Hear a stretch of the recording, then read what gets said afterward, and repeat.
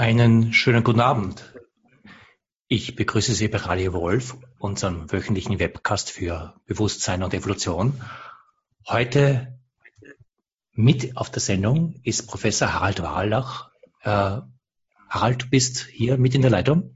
Ja, ich sollte hier in der Leitung sein. Das ist sehr schön. Schön, dich zu hören. Harald, du schaltest dich aus Österreich zu. Jawohl. Kurz ein paar Worte zu dir sagen. Du bist klinischer Psychologe, Wissenschaftshistoriker, du bist Professor an der Medizinischen Universität Poznań in Polen und Gastprofessor an der Universität Witten-Herdecke für philosophische Grundlagen der Psychologie.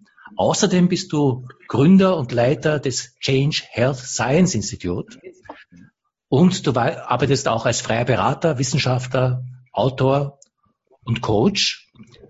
Harald, wir haben dich eingeladen, über die Wissenschaft des Bewusstseins zu sprechen, und wir haben dich eingeladen als jemanden, der aus der Wissenschaft kommend und in der Wissenschaft stehend ein Interesse für Bereiche der Wissenschaft hat, die öfters als Randbereiche, als Grenzbereiche der Wissenschaft verstanden werden.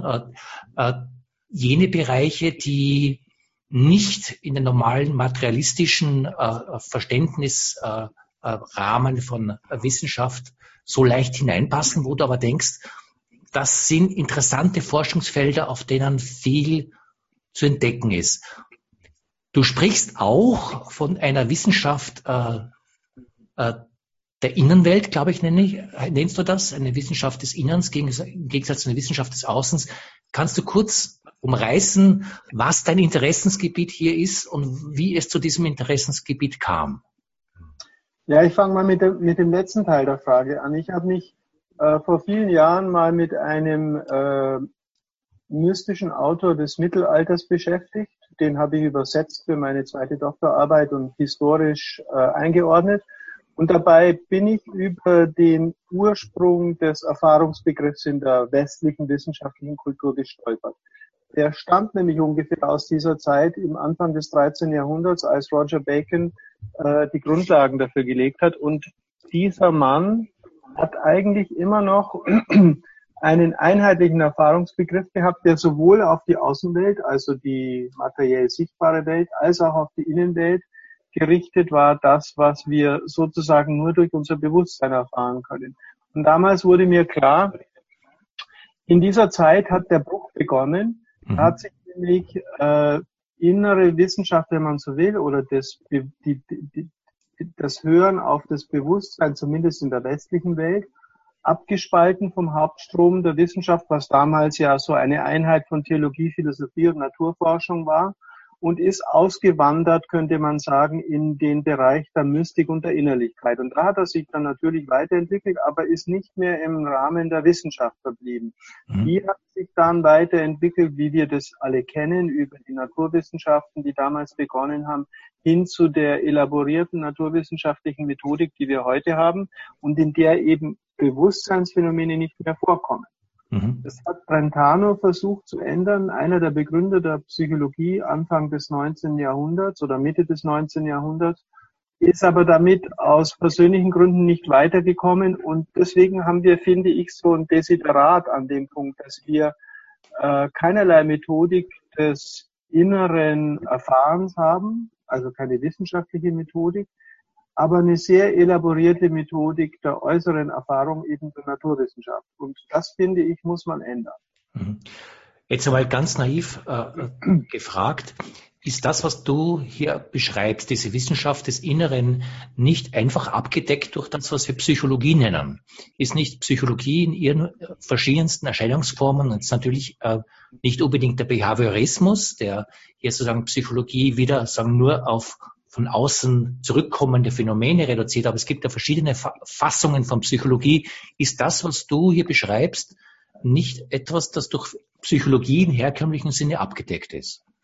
Schön wäre es, würde ich sagen. Okay. Schön wäre es, und das war auch der Plan, den Brentano seinerzeit hatte, als er die erste Professur für Philosophie und eigentlich damals Psychologie in Wien erhalten hat. Aber die Psychologie hat sich, wie du schon richtig angedeutet hast, weiterentwickelt in andere Richtungen. Man hat eben auch hier zunächst mal begonnen, die äußeren Erscheinungen, also Verhalten, Physiologie, als zentral anzunehmen und Erleben eher hintanzustellen. Und mittlerweile wird es bei einer kognitiven Psychologie so ein kleines bisschen mit ins Zentrum gestellt, aber eben auch nicht von innen her, sondern von außen. Und das ist der große Unterschied. Also Kognitionspsychologen sehen auch Kognitionen an als etwas, das sie von außen beobachten, durch experimentelle Methodik manipulieren können. Es gibt eine kleine Ausnahme und das ist der Bereich der klinischen Psychologie, der aus der tiefen Psychologie gespeist wird, weil Sigmund Freud nämlich seine einzigen Vorlesungen, die er nicht in der Medizin gehört hat, alle bei Brentano gehört hat und vermutlich von ihm auch diesen Impuls übernommen hat, dass man durch innere Erfahrung oder durch Analyse des Bewusstseinsfeldes sozusagen etwas über Innenzustände erfahren kann. Nun wissen wir aber, dass ja die Psychoanalyse als Methode im Rahmen der akademischen Psychologie mindestens bislang nicht sonderlich populär war. Es gibt wenige Lehrstühle, die sich damit beschäftigt haben, aber der Hauptstrom der Psychologie ist eigentlich ziemlich unbeleckt von dieser ganzen Thematik weitergegangen. Und deswegen denke ich, muss es schon auch einen direkten und aktiven neuen Zugang zu diesem Feld geben, beziehungsweise man kann natürlich diese alten Ansätze der Psychoanalyse mit übernehmen und einbauen, aber das allein wird nicht reichen, glaube ich. Jetzt hat die Psychoanalyse trotz ihrer wissenschaftlich auch zum Gutteil noch weiterhin fehlenden Anerkennung ja auch eine vielfältige Erscheinungsweise. Einerseits ist die Psychoanalyse das, was wir von Sigmund Freud als klassische Psychoanalyse kennen. Es gibt verschiedene Varianten der Psychoanalyse. Eine der ersten sozusagen auch Spaltungen der Psychoanalyse war die analytische Psychologie von C.G. Jung. Und du hast ja am Anfang auch davon gesprochen, dass das, was damals vor mehreren 100 Jahren mit Roger Bacon begonnen hat, diese Abspaltung von äußerer und innerer Wissenschaft, nachher auch sozusagen in einen Unterstrom der Mystik nochmal weitergelebt hat. Freud hat ja versucht, all diese Innenansichten der menschlichen Seele doch wieder auf ein, ich würde sagen, wissenschaftlich-materialistisches Weltbild zurückzuführen. C.G. Jung ist hier einen anderen Weg gegangen. Was ist hier passiert und wie kommt es, dass diese psychologischen Schulen der Innenwelten dann doch so unterschiedliche Wege gehen? Ist da nicht der Verdacht nahe, dass das eben nicht wissenschaftlich ist, sondern dass das eben, ich weiß nicht, mehr eine Form von Kunst ist oder von Mythenbildung als von wirklicher innerer Wissenschaft, von der du sprichst? Das stimmt natürlich schon. Das hängt aber, glaube ich, mit folgendem Sachverhalt zusammen. Die Naturwissenschaft hat sich eben durch ihre Methodik und durch die ganzen Prozesse, die ich jetzt historisch mal alle raffen will und mit dem Stichwort Aufklärung zusammenfassen will, dazu hin entwickelt, dass sie auch gleichzeitig so eine Art implizites Weltbild entwickelt hat und den Menschen, sagen wir mal, durch die nicht ausgesprochenen Annahmen vermittelt. Und das ist das, was du als materialistisches Weltbild siehst. Und auf diesem Weltbildhintergrund hat auch Freud geforscht. Und deswegen hat er eigentlich nur begrenzt Inhalte des Bewusstseins als wissenschaftlich zulässig bezeichnet. Wohingegen Jung, wie wir wissen, sehr interessiert war an diesen transpersonalen, wie er sie genannt hat, oder auch spirituellen Seiten der Psyche, die sich vor allem in der Tendenz zur Ganzwerdung oder zur Selbstwerdung zeigen. Aber auch diese Art der Psychologie, so schön sie ist aus meiner Sicht und so hilfreich im klinischen Sinne, hat sich nicht an der akademischen Welt durchgesetzt. Es gibt Institute, die laufen praktisch parallel zu dem, was an Universitäten passiert. Und an Universitäten gibt es sehr, sehr wenig Leute, die sich wirklich mit Jungscher Psychologie systematisch beschäftigen. Es gibt einige Historiker, aber Systematiker gibt es sehr wenig. Und deswegen ist, glaube ich, genau das der Punkt, dass wir beginnen müssen, drüber nachzudenken und auch methodisch zu forschen, wie wir Innensicht, also innere Erfahrung, zum Gegenstand von Wissenschaft machen können. Genauer gesagt, wie wir eine neue Methodik entwickeln können, die solche innere Erfahrung so systematisiert, wie die wissenschaftliche Methodik auch die äußere Erfahrung systematisiert hat. Das wäre sozusagen mein Appell. Mhm. Ist das überhaupt möglich? Ich weiß es nicht.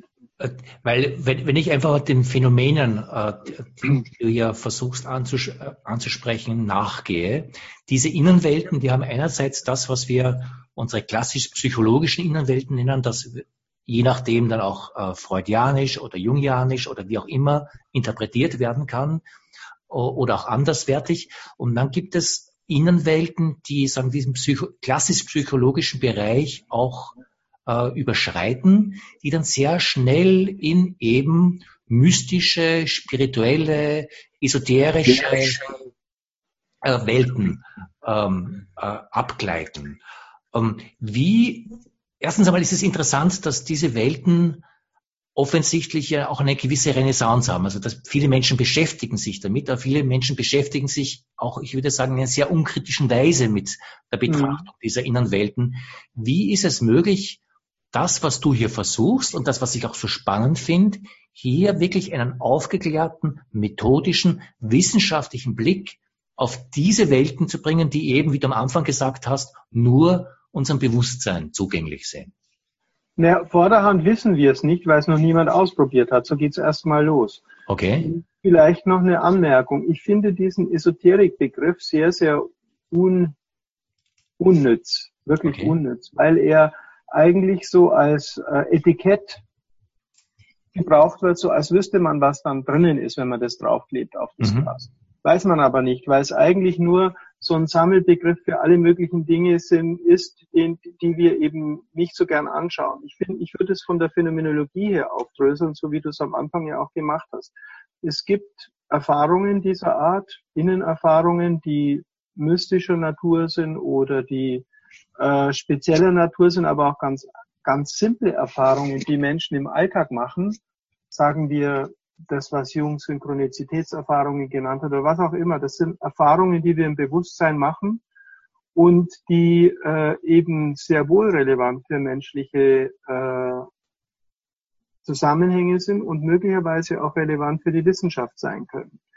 Aber es hat sich eben, weil sich die Mystik als Erfahrungsstrom von dem wissenschaftlichen Zweig des Erkennens abgetrennt hat, wenn man so will, keine systematische Methodik entwickelt. Es gibt schon ein paar Methodiken, jetzt zum Beispiel im Rahmen der christlichen Mystik, die Methodik des heiligen Ignatius von Loyola zum Beispiel oder die Hindu-Psychologie oder die buddhistische Psychologie haben sehr, sehr viel in diese Richtung entwickelt. Aber im Zuge einer wissenschaftlichen Auseinandersetzung ist es nicht passiert. Und ob das überhaupt möglich und sinnvoll ist, das finde ich, muss man diskutieren und darüber gehört ein ordentlicher Diskurs eröffnet.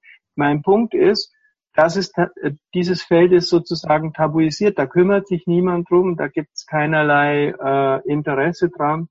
Und deswegen müsste man das zunächst einfach mal aufgreifen. Wobei, das muss man dazu sagen, diese Introspektionsmethodik oder das sich wenden nach innen in der letzten Zeit auch wieder eine kleine Renaissance erfahren hat, von ganz unverdächtiger Seite. Michel Bitbol, das ist ein französischer Wissenschaftstheoretiker und Physiker, hat mit einer Kollegin zusammen begonnen, dazu einiges zu publizieren.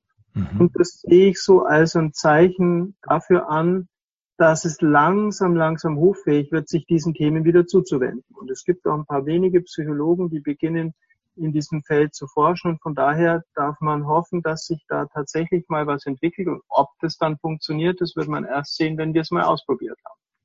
Aber dann drängt sich doch die Frage auf, warum hat das bis jetzt niemand ausprobiert? Das ist doch ein Themenbereich, der große, auch mediale Aufmerksamkeit bringt, auf jeden Fall große Aufmerksamkeit in vielen gesellschaftlichen Schichten. Es gibt eine ganze, wenn ich den Begriff trotzdem verwenden darf, Esoterik oder Mystik, Kultur, es gibt eine neue Spiritualität, es ist ja nicht, dass das alles ausgestorben wäre, im Gegensatz, es gibt sogar hier eine neue Belebung dessen. Ja, klar, und trotzdem sagst du, es gibt hier keine Forschung. Kannst du das Ja, außerhalb der Wissenschaft gibt es diese reichen Welten sehr wohl. Mhm. Und genau der springende Punkt, dass wir sozusagen Brücken bauen müssen zwischen diesen reichen Erlebniswelten, die Menschen haben und die ja auch zuhauf publiziert werden, und dem, was im wissenschaftlichen Kontext systematisch beforscht wird. Denn was in diesem Wissenschaftsbereich nicht beforscht wird, das kommt sozusagen in dieser kulturprägenden Institution Wissenschaft nicht vor, und das finde ich nicht gut.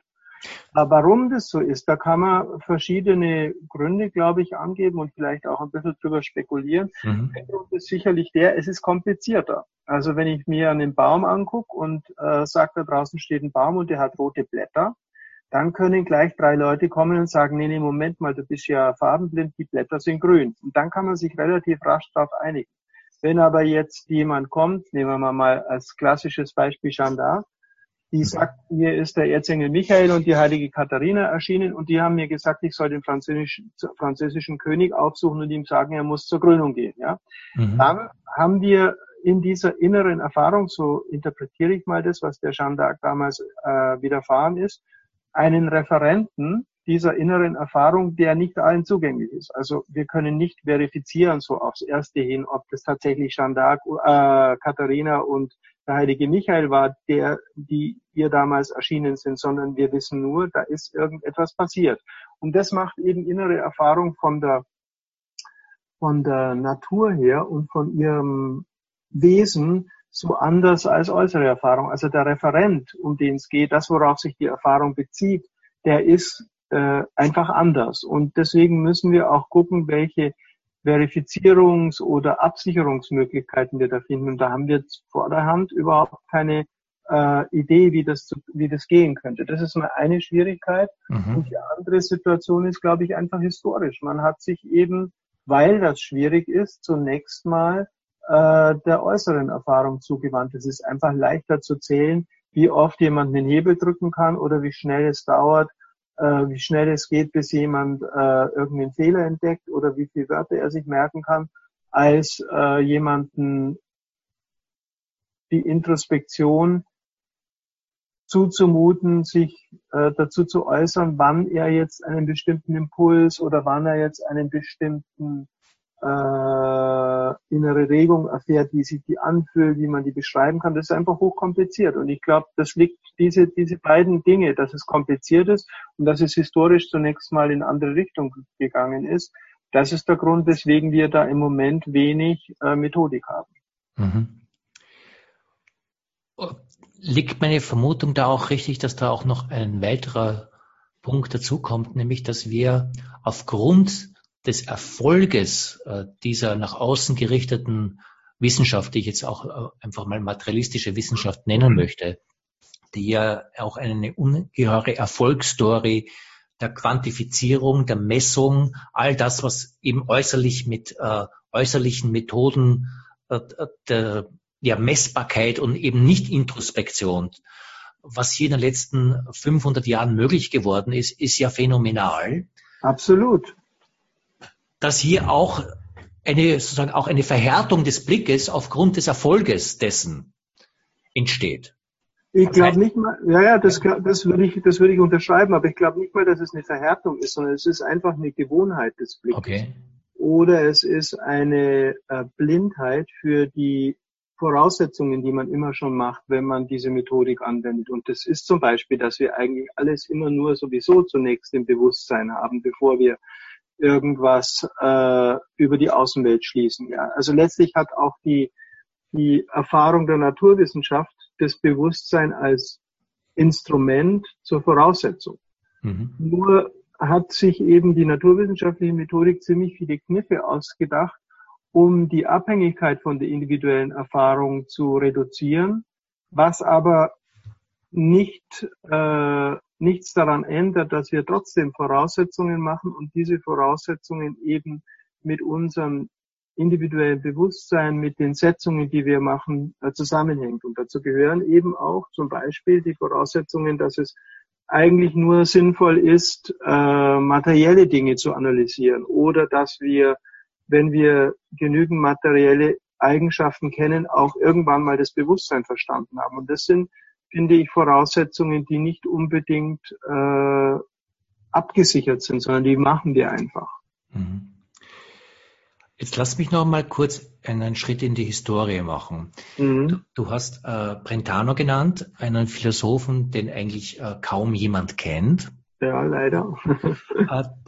Interessanterweise 3 seiner Schüler sind auf ganz unterschiedlichen Gebieten hochbekannt. Mhm. Und das ist kaum jemandem bekannt, dass alle 3 bei ihm in unterschiedlicher Weise Vorlesungen besucht haben, nicht zur gleichen Zeit, aber fast zur gleichen Zeit. Den einen hast du genannt, Sigmund Freud, mit der ganzen Psychoanalyse und den Folgen. Der zweite ist Husserl, der die gesamte phänomenologische, philosophische Richtung von Scheler, Heidegger und alles, was an Phänomenologie hier heute Philosophie ist, angestoßen hat. Und der dritte, da wird's dann schon, ich sag mal wieder, esoterischer, ist Rudolf Steiner, ja. Der auch damals in Wien bei Brentano in Vorlesung gehört hat und die ganze, auch diese Verbindung mit Theosophie und dann später Anthroposophie, also diese Innensichten, die Steiner ja auch als geistige Wissenschaft versucht hat, damals zu etablieren. Das waren ja alles Dinge, die irgendwie auch mit Brentano zusammenhängen, Ja. alle auch gesellschaftlich wirksam sind. Steiner mehr in den praktischen Anwendungen von biodynamischer Landwirtschaft bis anthroposophischer Medizin, bis zu Geldinstituten wie die GLS, die sagen, der Standardbank des ethischen Bankwesens in Deutschland mittlerweile ist. Das sind ja alles gesellschaftliche und geistige Impulse, die diesen Aspekt, den du hier angesprochen hast und der anscheinend in Brentano eine Schlüsselfigur gefunden hat, nämlich diese inneren Phänomene, nicht nur die äußeren messbaren Phänomene ernst zu nehmen, sondern die Phänomene, wie sie uns im Bewusstsein begegnen, auf verschiedene Weise ernst genommen haben. Jetzt sind diese 3, Freud, Husserl und Steiner, abgesehen davon, dass sie bei Brentano Vorlesungen genommen haben, ja auch völlig unterschiedliche Welten. Mhm. Was die Frage aufwirft, ist denn das wirklich wissenschaftsfähig, wenn hier doch so ganz unterschiedliche Konsequenzen draus gezogen werden? Wie kann man da mit etwas machen, das hier wirklich auch, ich nenne es mal so, konsensfähig ist? Weil die Frage von diesen inneren Wahrnehmungen und die Jeanne d'Arc, ihre Visionen sind ein gutes Beispiel davon, hier die Unterscheidung zu machen, was ist hier sozusagen, ich nenne es mal hart Wahn und was ist ihr Wahnsinn und was ist ihre Wahrnehmung, ist ja in diesen Bereichen schwer zu fällen. Wie kann man hier sich dem aufgeklärt nähern? Das ist doch dein Anliegen. Ja, richtig. Und es ist natürlich auch absolut richtig. Diese 3 Namen sind sehr, sehr gute Beispiele für Ansätze, die versucht worden sind und die auch sehr wirkmächtig geworden sind, wie man innere Erfahrung oder wie man Forschung des Bewusstseins systematisieren kann. Ich denke mal, man kann bei all diesen 3 irgendwas lernen und kann von allen Ansätzen etwas übernehmen und zumindest mal lernen, es geht im Prinzip irgendwie, aber eben keiner hat, wenn wir so wollen,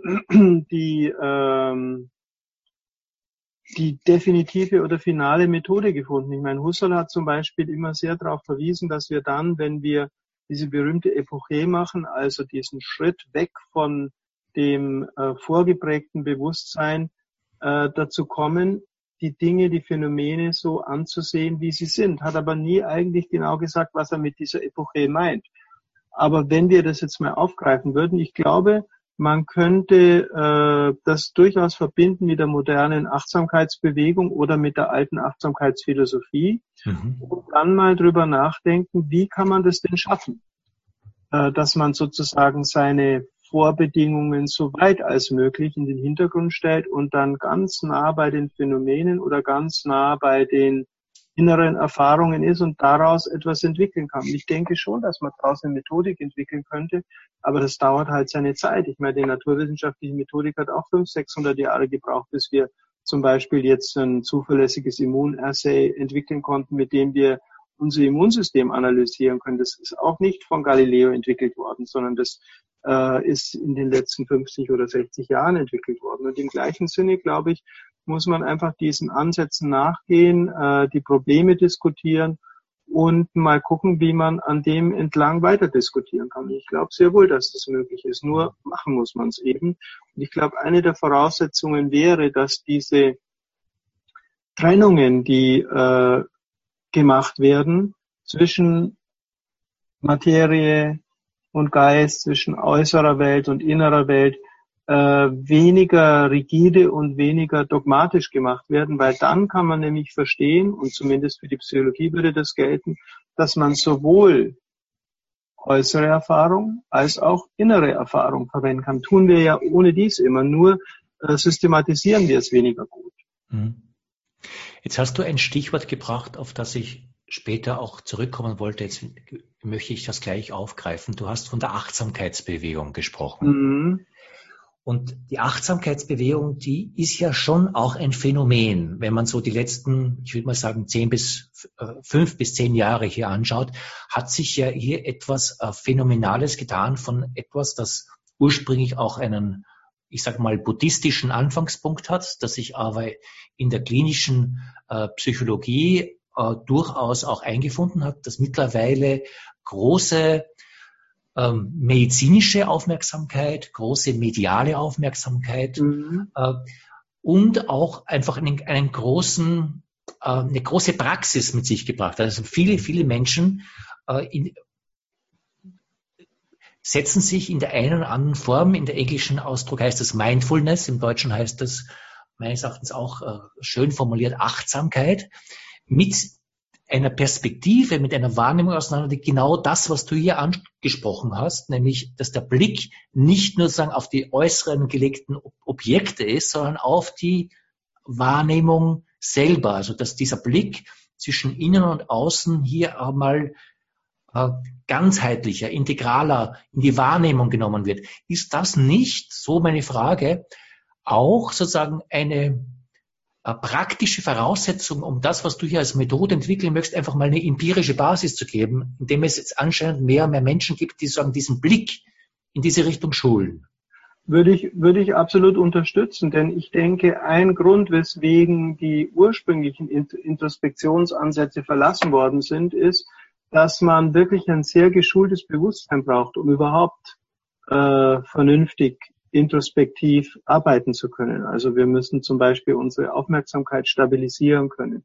Wir müssen in der Lage sein, diffizile Regungen voneinander zu unterscheiden. Und das ist nicht trivial. Und deswegen denke ich schon, dass das Stichwort Praxis und Übung da sehr, sehr wichtig ist.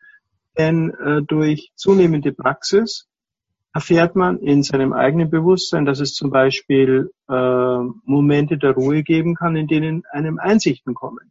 Und diese Einsichten, die können durchaus sehr, sehr nützlich sein. Zunächst mal fürs eigene Leben, dann nennen wir das zum Beispiel Sinnerfahrungen oder wir nennen das gute Ideen oder sonst irgendwas. Aber das kommt ja nicht einfach so aus dem Nichts. Und deswegen wäre das sehr nützlich, diesen Prozessen nachzugehen und zu überlegen und nachzuforschen, was genau lernen wir daraus über das Bewusstsein, über unseren Zugang zur Welt und so weiter. Und deswegen würde ich vermuten, dass wenn es mehr Menschen gäbe, vor allem mehr Wissenschaftler gäbe, die diese Praxis für sich selber implementieren würden, dann hätten wir einen etwas reicheren wissenschaftlichen Zugang, weil wir dann nämlich die Kraft unseres Bewusstseins von innen her etwas über die Welt zu erfahren, besser und systematischer nutzen können. Das habe ich in meinem Spiritualitätsbuch versucht auszudrücken. Und die Achtsamkeitsbewegung, um sie jetzt noch einmal mit ins Gespräch mit reinzubringen, hat natürlich auch eine Voraussetzung, die sie von früheren Bewegungen dieser Art sehr stark absetzt. Sie ist nicht ideologisch gebunden. Sie ist nicht weltanschaulich gebunden. Und in dem Sinn hat sie hier eine Voraussetzung, die sie eigentlich der Wissenschaft öffnet. Weil einer der Voraussetzungen einer objektiven Wissenschaft ist ja auch die Voraussetzungslosigkeit, also nicht die ideologische Gebundenheit. genau das würde ich auch sagen, dass die Achtsamkeitsbewegung, die zwar ursprünglich aus buddhistischen Erfahrungshintergründen kam, sich aber auch davon gelöst hat und die eigentlich in einer Form, die durchaus mit einem Wissenschaftsbegriff vereinbar ist, nämlich einfach ein möglichst voraussetzungsloses Wahrnehmen dessen, was in dieser Introspektion wahrnehmbar ist. Das ist doch ein Phänomen, das zumindest in dieser Breite neu ist und hier doch eine Verbindung auch mit einem wissenschaftlichen Blick eröffnen könnte. Das stimmt sicher und ich würde das auch unterstützen. Die Säkularisierung dieses Prozesses, die ist die Voraussetzung, dass es wissenschaftlich nutzbar ist, weil wir eben nicht von irgendwelchen religiösen Positionen auskommen können oder von irgendwelchen Interpretationsfolien, denn das ist wirklich die Voraussetzung oder auch das Privileg der Wissenschaft, diese Interpretationen möglichst voraussetzungsfrei zu machen. Und das ist auch der Unterschied zur Esoterik oder zur Religion oder anderen Richtungen. Denn das eine sind die Phänomene, also das, was wir erfahren, und das andere ist die Interpretation. Mhm. Und die wissenschaftlichen Zugangsweisen sind diejenigen, die sich der Interpretation so weit als möglich enthalten und eben auch nach Neuem suchen und neue Zusammenhänge erforschen. Nicht einfach nur kommen und sagen, naja, das haben wir eh schon immer alles gewusst und die Wissenschaft belegt jetzt, was Guru XY schon immer gesagt hat. Mhm. Und du sprichst es damit auch an, man ist hier sofort in einer großen Herausforderung, selbst wenn man das sozusagen auch voraussetzungslos beginnt, kann es leicht sein, dass man in, ich nenne es mal so, tiefen Erfahrungen kommt, in denen sich eine spirituelle oder religiöse Interpretation aufdrängt. Ich nenne das mal so. Mhm. Und dieses Aufdrängen einer religiösen Interpretation hat auch damit zu tun, dass diese Räume hauptsächlich aus religiösen und oft auch dogmatischen Vorstellungswelten einmal gehalten worden sind. Also das sind sozusagen die Welten, wo wir menschheitsgeschichtlich uns in diesen Räumen bewegt haben. Schon allein die Frage, ob eine tiefe Erfahrung eine Erleuchtungserfahrung ist oder eine Gotteserfahrung oder eine Engelserfahrung oder eine Mutter-Gottes-Erfahrung oder eben eine Shakti-Erfahrung, da springen ja sofort riesige kulturelle Innenwelten mit, die sich in ganz verschiedene Räume öffnen. Richtig. Und das ist dann die Frage der Interpretation. Wie gehen wir damit um? Also wie gehen wir damit um, wenn jemand, bleiben wir bei deinem Beispiel, die Mutter Gottes wahrnimmt und die Mutter Gottes offensichtlich nur in einem christlich-katholischen Kontext Sinn macht? Wie gehen wir in einer Weise damit um, dass das einem aufgeklärten, voraussetzungslosen, wissenschaftlichen Verständnis zugänglich wird? Naja, ich denke, durch die Trennung von Phänomen oder Erfahrung und Interpretation, das ist der erste Schritt, dass man zunächst mal die Distanz schafft zwischen der Erfahrung und der Interpretation. Mhm. Denn dann kann man sagen, okay, da ist eine Erfahrung passiert, die ist dem oder dieser Person so zuteil geworden und die Interpretation ist dann, es war die Mutter Gottes. Aber das ist ja zunächst eine Interpretation. Der Punkt ist, wir können, glaube ich, Erfahrungen machen, die interpretationsfrei als Erfahrung möglich ist. Das ist ein großer Streitpunkt, der auch noch nicht geklärt ist. Aber ich würde jetzt mal behaupten, das ist möglich. Und wenn man das tut, dann kann man eben sich überlegen, welches wäre die geeignetste Interpretationsfolie für diesen Typ von Erfahrung. Und dann kann es eben durchaus sein, dass irgendjemand anderer kommt und sagt, na ja, das mit der Mutter Gottes ist ganz interessant, aber wir haben ja im Hinduismus die Erfahrung von weiblichen Gottheiten genauso oder in anderen Religionen. Dann kann man sich auf einem theologisch-religiösen Diskurs darüber unterhalten, welches ist die geeignete Interpretationsfolie. Ich denke, das Problem, das wir haben, ist, dass wir überhaupt keine Methode haben, um diese beiden Ebenen auseinanderzuhalten und zunächst mal Erfahrungen als Erfahrungen phänomenologisch, phänomenal ernst zu nehmen und sie in dem wissenschaftlichen Kontext zu analysieren, weil das bis jetzt niemand gemacht hat. Oder kaum wer, sagen wir so. Kritisch angefragt, ist das, was du zumindest so wie ich dich höre, hier vorschlägst, überhaupt möglich? Nämlich, ich bleibe bei dem Beispiel, eine Mutter-Gottes-Erfahrung zu machen und sie einmal nicht zu interpretieren, also hier sozusagen ein Phänomen wahrzunehmen, das nichts mit Mutter Gottes zu tun hat, und dann zu sehen, okay, da habe ich ein Phänomen und dann interpretiere ich dieses Phänomen und nenne es Mutter Gottes. Ist diese Teilung überhaupt möglich oder kann ich das eigentlich, was ich hier wahrnehme, eigentlich nur kulturell eingebunden wahrnehmen? Gute Frage, ich weiß es nicht. Also ich sehe das Problem und ich kenne es natürlich auch aus der Diskussion, aber ich würde jetzt mal sagen, diese Vermutung, dass Erfahrung immer nur kulturell interpretiert und eingebunden kommt, das ist eine, von der wir im Moment einfach ausgehen. Vielleicht stimmt sie ja, ne? Aber ich bin mir nicht sicher, dass sie stimmt, denn es gibt wirklich viele Erfahrungen von Menschen, die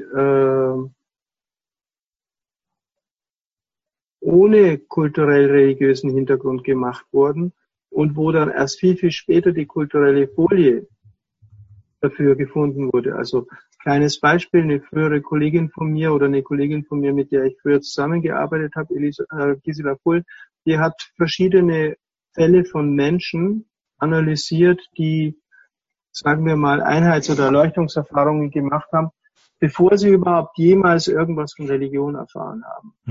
Da gibt es viele Fälle, wo Menschen diese Erfahrung gemacht haben 5, 10, 20 Jahre null Ahnung gehabt, was das eigentlich für eine Erfahrung ist, bis sie dann irgendwann mal in dem Text drauf gestoßen sind und dann gesagt haben, aha, ja, genauso ist es mir damals gegangen. Das ist ein Beispiel dafür, wie man Erfahrungen machen kann, deren Interpretation erst relativ spät passiert. Und von daher denke ich, grundsätzlich wäre das schon möglich, nur tun wir das normalerweise nicht, dass wir die Dinge trennen. Jetzt, weil wir uns auch schon langsam der Ende unserer Sendezeit zubewegen, lass mich einfach mal fragen, du sagst und betonst es immer wieder, das wissen wir noch nicht. Das ist alles sozusagen noch unerforschtes Gebiet. Erlebst du dich hier als einsamen Einzelkämpfer, der versucht, sozusagen diesen wissenschaftlichen Blick und diesen, ich nenne es mal phänomenologischen Blick in einer Systematik zusammenbringen? Gibt es hier andere Menschen? Gibt es hier einen Anfang einer Forschung, der verspricht, hier auch Resultate zu zeigen? Oder ist das etwas, wo man sagen kann, das ist alles noch Zukunftsmusik?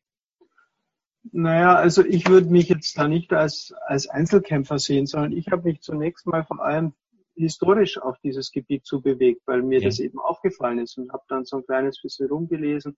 Ich denke, da gibt es schon Leute, also du hast ja auch welche genannt, die als Vorgänger anzusehen sind, von Husserl bis zu Steiner und die anthroposophische Bewegung.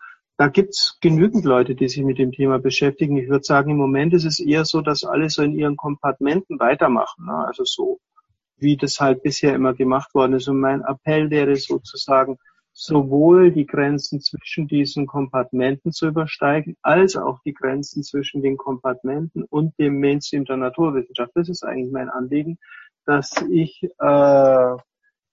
Naturwissenschaftler dafür sensibilisieren will, dass es hier gewissermaßen zu einer komplementären Methodik kommen muss. Oder ich würde vielleicht sogar bescheidener sagen, meine Kollegen in der Psychologie, weil das wäre eigentlich die Wissenschaft, die sich darum kümmern müsste. Und da gibt's, glaube ich, schon ein paar Leute, die das machen. Das sind nicht so wahnsinnig viele, aber es sind jetzt immer mehr. Und meine Erfahrung mit der Historie ist, wenn mal irgendwo ein Gedanke auftaucht, dann taucht er meistens gleich an mehreren Orten gleichzeitig auf. Das ist selten einer, der ihn hat. Und von daher denke ich mal, ich habe jetzt mal diese Idee, aber da gibt es auch andere Leute, die diese Idee haben und weitertragen. Und irgendwann wird das vielleicht mal in dem Sinne spruchreif, dass es dann auch akademisch stärker verortet wird. Du hast, und ich kenne den Namen gar nicht, diesen Michel Pitbold genannt. Michel Pitbold,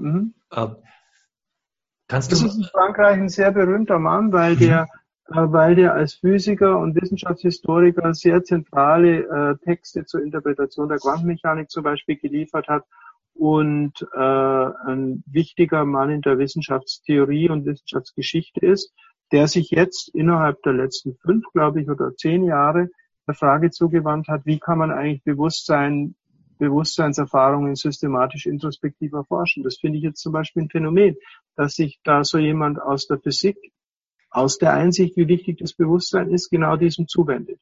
Und wenn einer wie Michel Bitbol das macht, dann wird es mit Sicherheit demnächst mal 10, 20 andere geben, die sagen, das mache ich auch.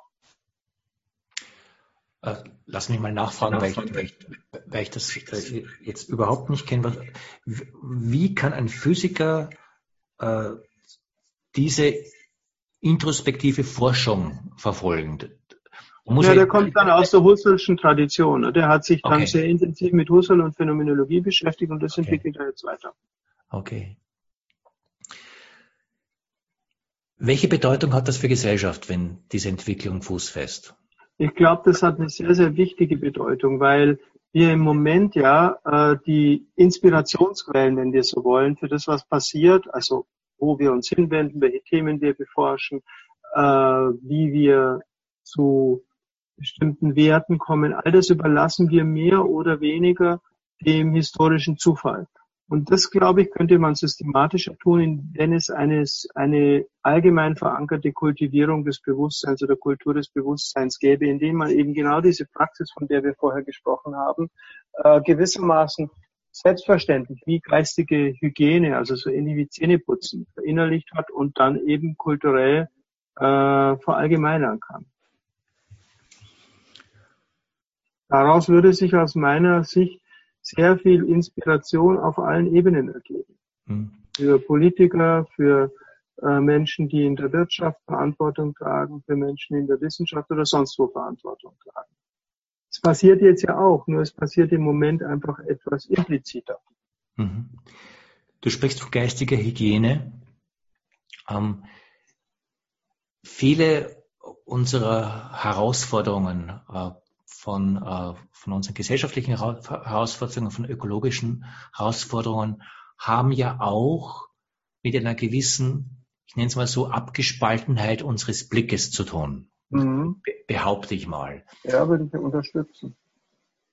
Diese Abgespaltenheit des Blickes hat exakt mit dem zu tun, was wir hier besprochen haben, was du hier uns auch dargelegt hast, nämlich, dass wir sagen, Dinge in einer objektivierten äußeren Wahrnehmung nur so wahrnehmen und hier eigentlich eine Wirklichkeit, in der Innenräume und Außenräume überhaupt nicht so messerscharf getrennt sind, wie wir hier mit unserer herkömmlichen Wissenschaft vermuten, dass das auch eine Einseitigkeit des Blicks mit sich bringt, die durchaus auch Mitverursacher all dessen sind, was wir an Herausforderungen sehen. Ist insofern, also wenn diese Annahme stimmt, diese Wissenschaftserweiterung, die du hier ansprichst, diese Wissenschaftserweiterung in den Innenraum nicht auch eine notwendige, zentrale Schiene überhaupt mit unseren gegenwärtigen menschlichen Problemen neu umzugehen? Ja, absolut, so mache ich das ja.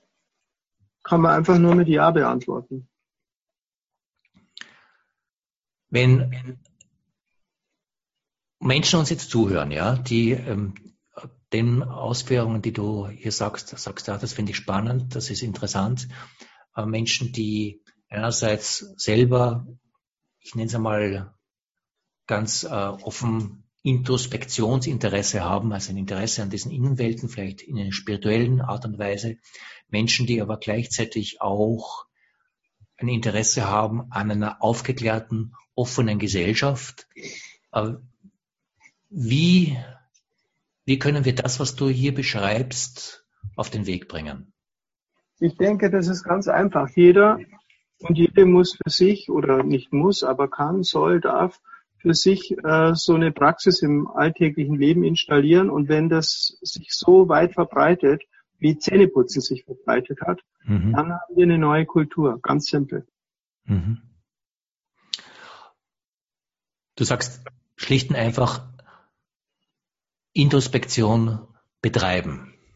Naja, vielleicht schon ein bisschen methodischer. Also da gibt es ja verschiedene kulturelle Möglichkeiten dafür. Achtsamkeit ist eine, aber es gibt jede Menge andere Methoden. Ich denke, sich nur hinhocken und die Augen zumachen, wird nicht funktionieren. Da muss man sich schon auch ein kleines bisschen eine methodische Hilfe dazu holen. Aber wenn man die mal hat, dann muss man sie einfach umsetzen. Und zwar stur, täglich, und stimmungsunabhängig. So ähnlich wie man auch Zähneputzen stimmungsunabhängig macht. Methodische Hilfe, was meinst du? Naja, also es gibt ja viele Traditionen in unterschiedlichen Kulturen, die eben Menschen unterstützen, sich nach innen zu wenden. Da gibt es bei uns in der christlichen Tradition Kontemplationsmethoden, da gibt es in den östlichen Traditionen unterschiedliche Meditationstraditionen. Es gibt eigentlich keine Kultur, bei der es nicht irgendeine Tradition gäbe. Und wir haben ja heutzutage den Vorteil, dass wir uns auch ein kleines bisschen danach orientieren können, was tut mir gut. Und da kann sich jeder dann etwas suchen, was für ihn oder sie hilfreich ist und das dann umsetzen. Jetzt möchte ich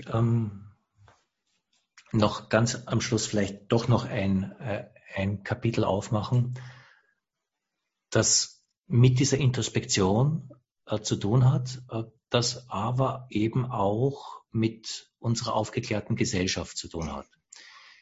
Ist das, was du hier anbietest, nämlich diesen Innenraum in dieser Offenheit, wie es du ihn beschreibst, zu begegnen, nicht auch Teil einer Praxis der offenen Gesellschaft?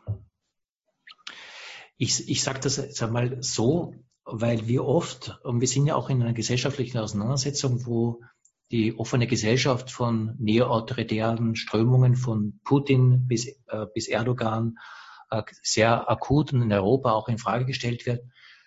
Ist das, was du hier ansprichst, nicht auch der Versuch, eine Antwort, diese Innendimension, die oft auch jetzt sozusagen regressiv mit neuen Formen des Fundamentalismus, sei es jetzt religiöser Fundamentalismus oder anderer Fundamentalismus, wo diese Lehre, die rein materialistisch objektive Weltsicht mit sich bringt, offensichtlich auch ein Defizit ausgelöst hat, wo das, was du anbietest, etwas ist, oder das, was du hier anforderst, um es korrekter zu sagen, etwas ist, das auch eine Verbindung der Werte unserer offenen Gesellschaft mit einer Innendimension, ob man sie jetzt spirituell nennt oder nicht, diese Verbindung hier ermöglicht, die uns erlaubt, offene Gesellschaft auf eine viel tiefere und neue Art neu zu denken. Ja, absolut. Das würde ich eben säkulare Spiritualität nennen, ja. Also eine Form der Verbindung von innerer und äußerer Wirklichkeit, die nicht von religiösen Dogmen gespeist wird, sondern die aus der inneren Erfahrung gespeist wird. Und wie diese innere Erfahrung dann interpretiert wird, das ist in der Tradition der Aufklärung Privatsache der Interpretation. Aber der Zugang selber, der ist eben dann vielleicht doch viel allgemeiner, als man das gedacht hätte. Und das wäre aus meiner Sicht auch eine Rückversicherung gegen Dogmatismen und Fundamentalismen aller Art. Jetzt sind wir auch wirklich am Ende unserer Sendezeit. Ja, schön. Harald, herzlichen Dank auch für diesen letzten Punkt, der mir irgendwie entscheidend vorkommt, weil ich glaube, dass deine Arbeit wirklich auch mit einem, ich nenne es mal so, rigorosen Wissenschaftlichkeitsanspruch, der Teil der westlichen Aufklärung und der auch Teil der offenen Gesellschaft ist, sich den Tiefen auch der menschlichen Seele zu stellen, um jetzt den Begriff mal hier reinzubringen. Ich glaube, dass das etwas ist, das heute gerade auch in der gesellschaftlichen Auseinandersetzung, in der wir stehen, dringend gebraucht wird. Und insofern bin ich einfach dankbar, dass du erstens diese Arbeit machst und zweitens auch, dass wir sagen, den Gedanken deiner Arbeit und zumindest einigen Gedanken deiner Arbeit hier mit nachgehen konnten. Weil ich glaube, diese Verbindung braucht es, diese Verbindung einer aufgeklärten Weltsicht mit einer Innensicht, die ich jetzt einmal auch spirituell nennen würde, ist etwas, das in unserer Zeit wirklich auch neu errungen werden muss. Und ich sehe da die Arbeit, die du machst, als sehr zentral und sehr wichtig. Insofern herzlichen Dank dafür und noch herzlichen Dank, dass du dich hier in dem Gespräch Zeit dafür genommen hast, uns davon auch einiges einmal nachdenken zu lassen. Bitte, gern. Ich wünsche alles Gute und einen schönen Abend an alle Hörer. Ja, einen schönen Abend, auch einen schönen Abend hier aus Frankfurt und danke fürs Zuhören. Okay.